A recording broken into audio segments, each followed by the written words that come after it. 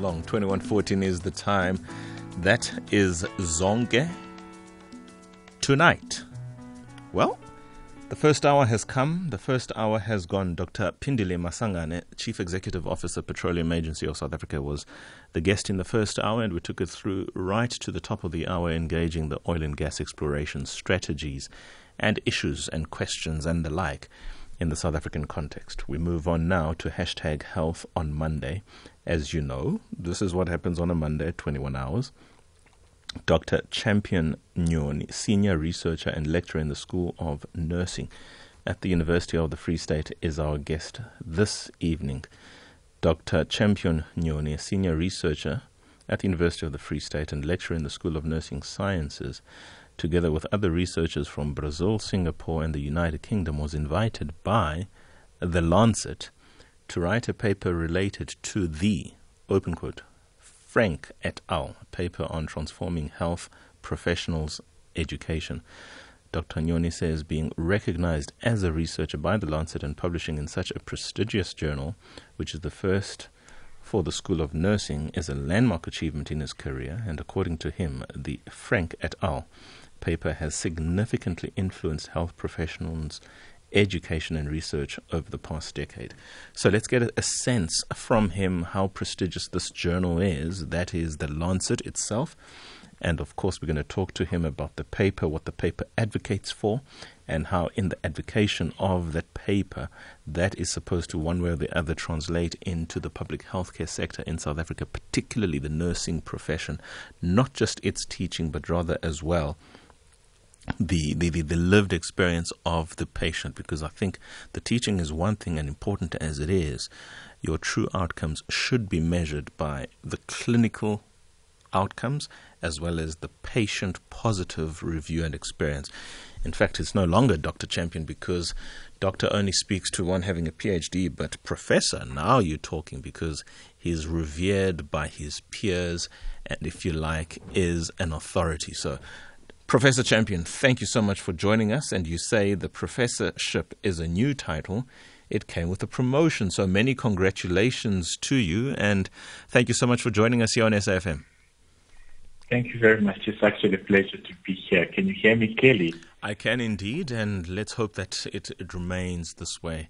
I suppose, Absolutely. First things first, let's understand, first of all, the context of all of this. Talk to us about the Lancet. I mean, it's clearly a prestigious journal. And then talk to us about the Frenk et al., the paper itself, so that we can sort of locate ourselves in this conversation on nursing. Absolutely. So I'll just take you a bit on the history of health professions education, where the Frenk paper fit in. So years ago, and that was before 1910, the training of health professionals globally was a bit haphazard, and the outcomes were not exactly what they wanted them to be. So there was this researcher in North America called Abraham Flexner, who did a nice situational analysis, particularly in the US and North America, and sort of realized that there was gaps in the training of medical students and health professions at that time. And he sort of created what was known then as the Flexnerian approach to health professions education, which is sort of influenced how education has been for doctors, nurses, and other allied health from the 1910 mark moving forward. So we sort of started to have a lot of basic sciences in our training, a lot of structure in our training, moving from 2-year programs to 4 to 5-year programs. A lot of the training programs are still based on this so-called Flexnerian program. 100 years later, that was in 2010, the research team led by Professor Julius Frenk, the so-called Frenk et al. Paper in 2010, reviewed developments in health professions education 100 years later, Abraham Flexner, and they made brilliant recommendations on transforming health professions education to be more alive within the 21st century. And they saw the values of what happened with the Flexner paper, but also looked at how do we align the people that we're training to what our needs are 100 years later. And they started talking about transformative type of teaching, transformative learning. And I think, I don't know if you have experience of moving beyond just the teacher talking to students, but students being more involved, engaged in their own learning. And now we are sort of 12 years after the first Frenk paper, and there was a recent paper that was then published by the Lancet, by the very same Frenk et al. Team, that we were then invited to make a commentary on that very same paper, but specifically looking at the interprofessional education lens of this paper. And when we talk of interprofessional education, we're looking at how we expect our health workers to work as teams, but there's often not so much of direct training on how they become teams. And so pre-service, we're looking at how do we train the nurses, the doctors, the physios, the OTs to work as teams before they can actually work with patients, to avoid duplication of services, errors in medication, errors in type of care. So our team was then invited to sort of bring in a futuristic perspective on how interprofessional education can be done within a low-resource setting like where we are in Africa, and also in high-income settings like what's happening in the UK and Singapore.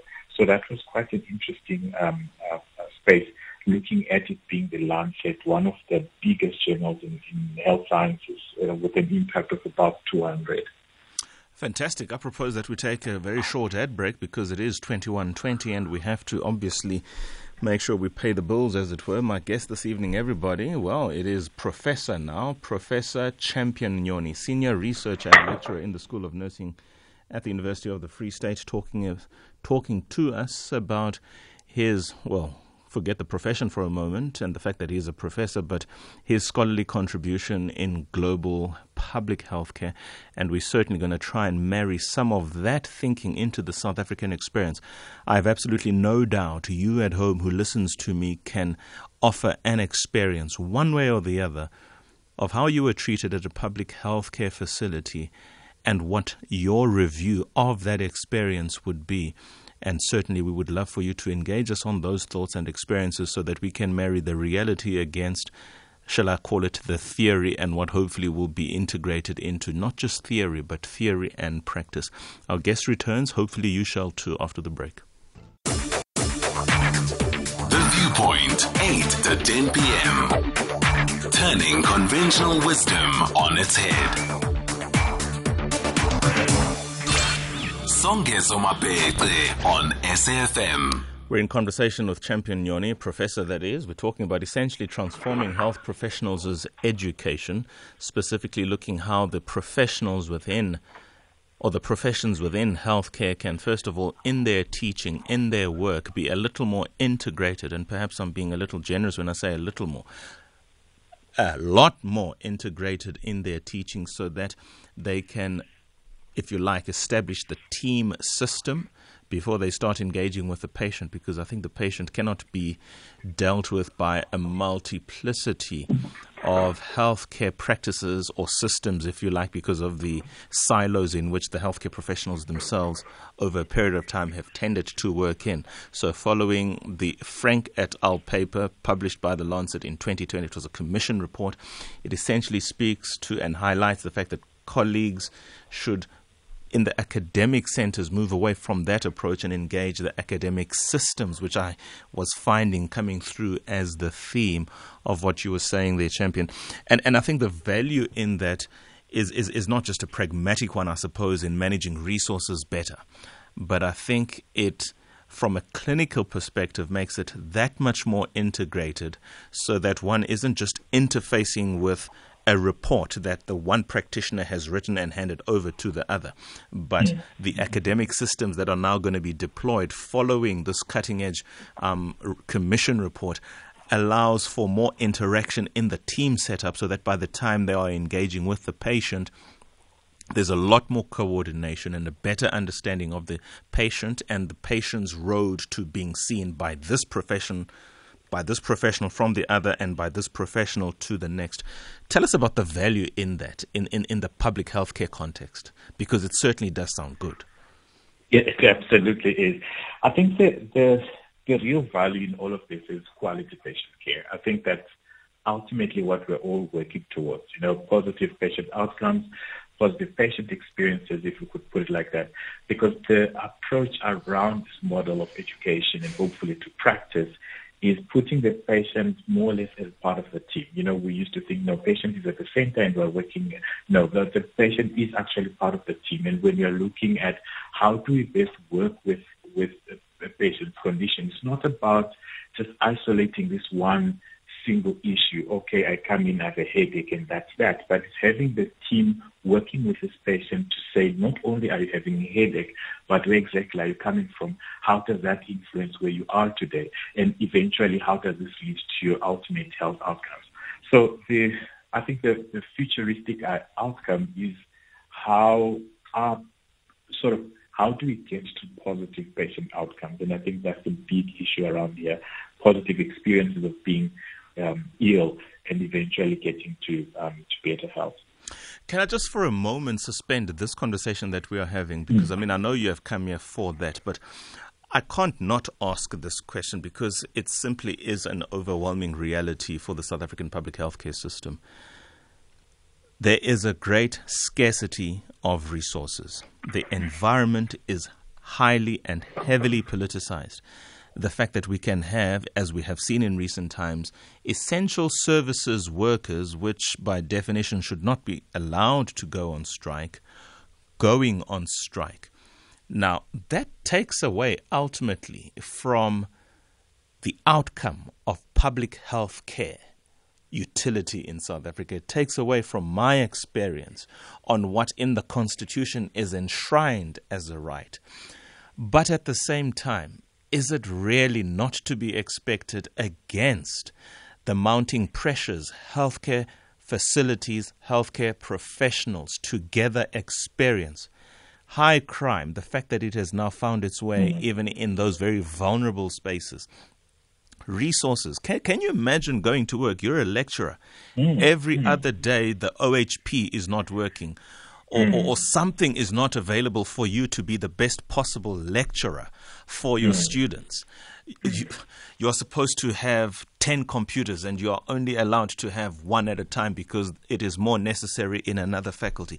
That becomes the refrain of these very healthcare professionals who probably don't want to strike, or even if they do want to strike, can use that as an opportunity to strike, because the reality is the resources that are supposed to be there deployed so that when Songezo goes there, he leaves a better person by experience and clinically and everything.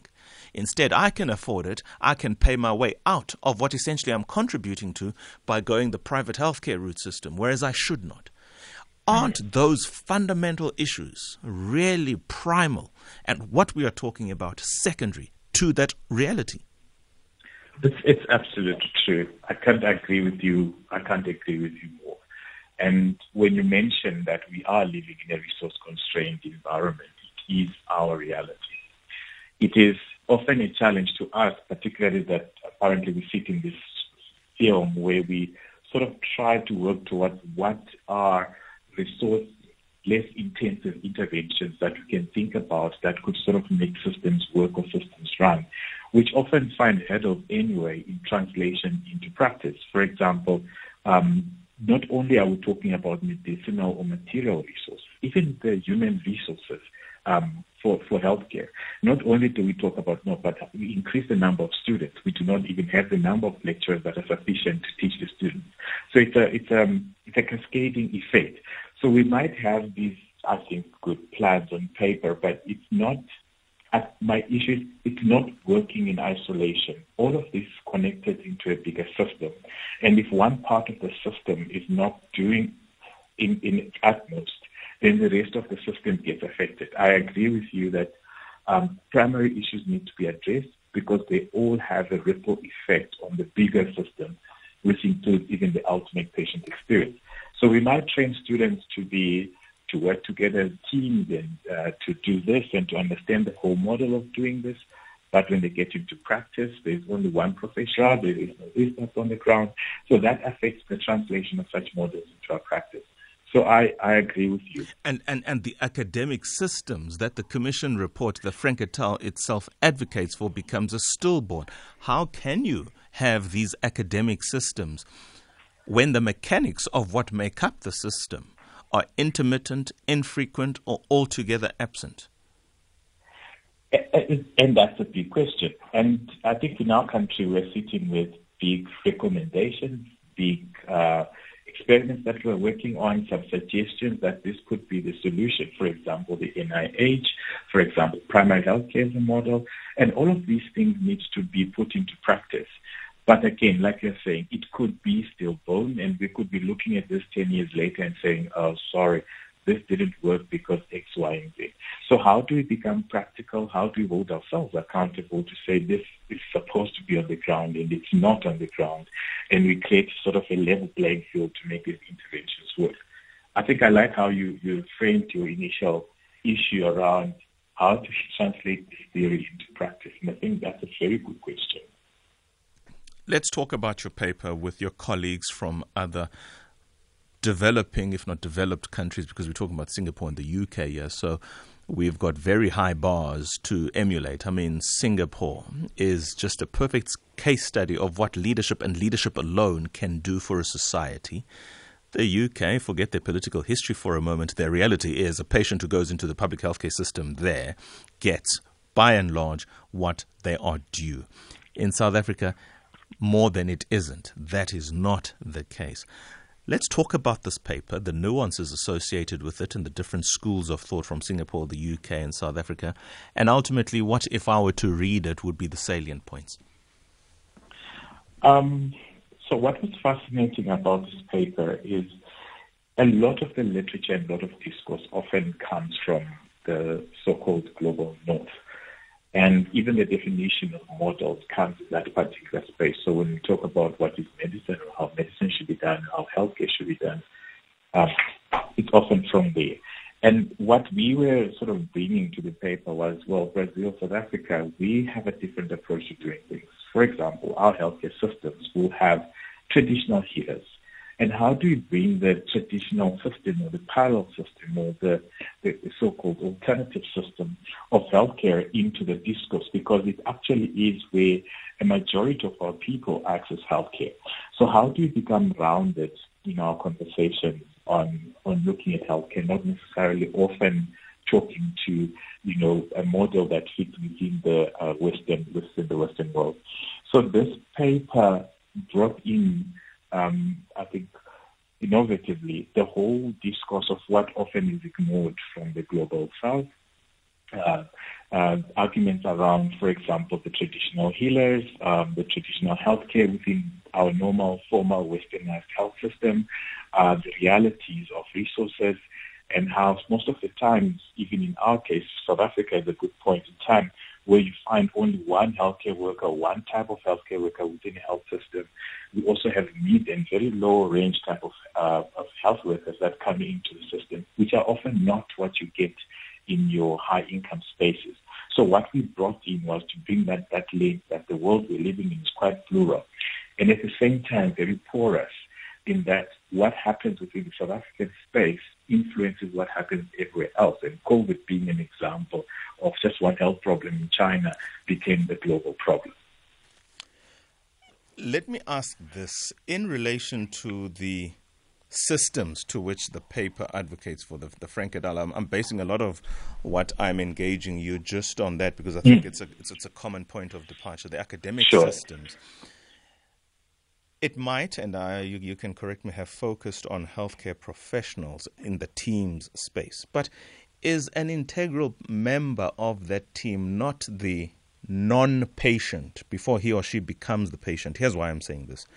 Against what you've just said now, in other words, the African approach to medicine, sangomas, if sangomas are to be there, just traditional medicines as we have known them from home, passed down from generation to the other.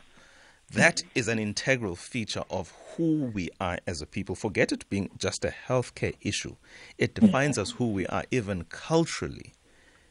The fact that we have a relationship with our land and that relationship extends to finding healing, physical healthcare healing from that land.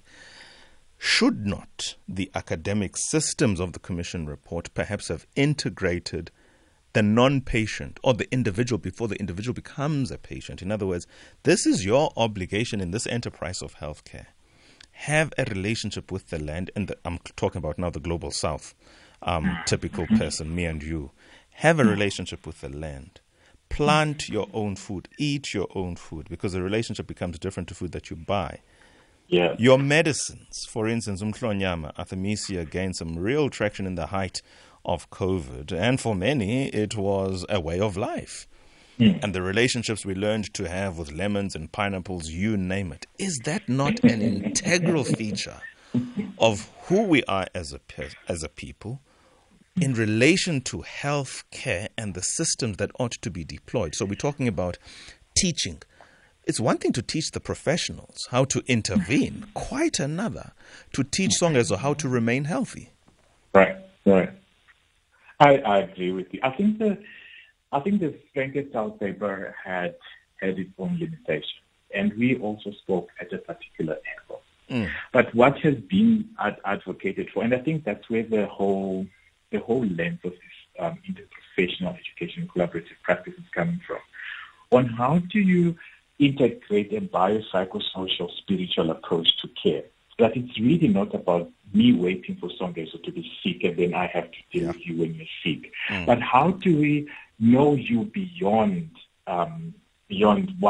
what you brought into the hospital? How do we know where you're staying? How do we know where you're staying is influencing your healthcare? And you can't really know that as one single profession or one single discipline to say, I'm a doctor or I'm a nurse and I'm able to know everything about this patient. The idea is that how do we work as teams? And I think one of the suggestions that are coming through the National Health Insurance Plan, and what we saw with an example in Soweto, a Shawelo clinic, where they're working with a system of empanelment, where they even register their patients and they get to know the people that are living within the community, the types of lives they have, integrating community health workers to work with the patients within the communities that they live in. I think that's the sort of idea of it's not let's sit in the hospitals and let's wait for people to be ill, but let's actually go there, let's be with the people, let's understand how they live their life in this sort of approach, that by the time you're coming in with a tooth, I know that Songezo has consulted X and Y has gave him this and this has happened this, and that's why you decided to come to the system.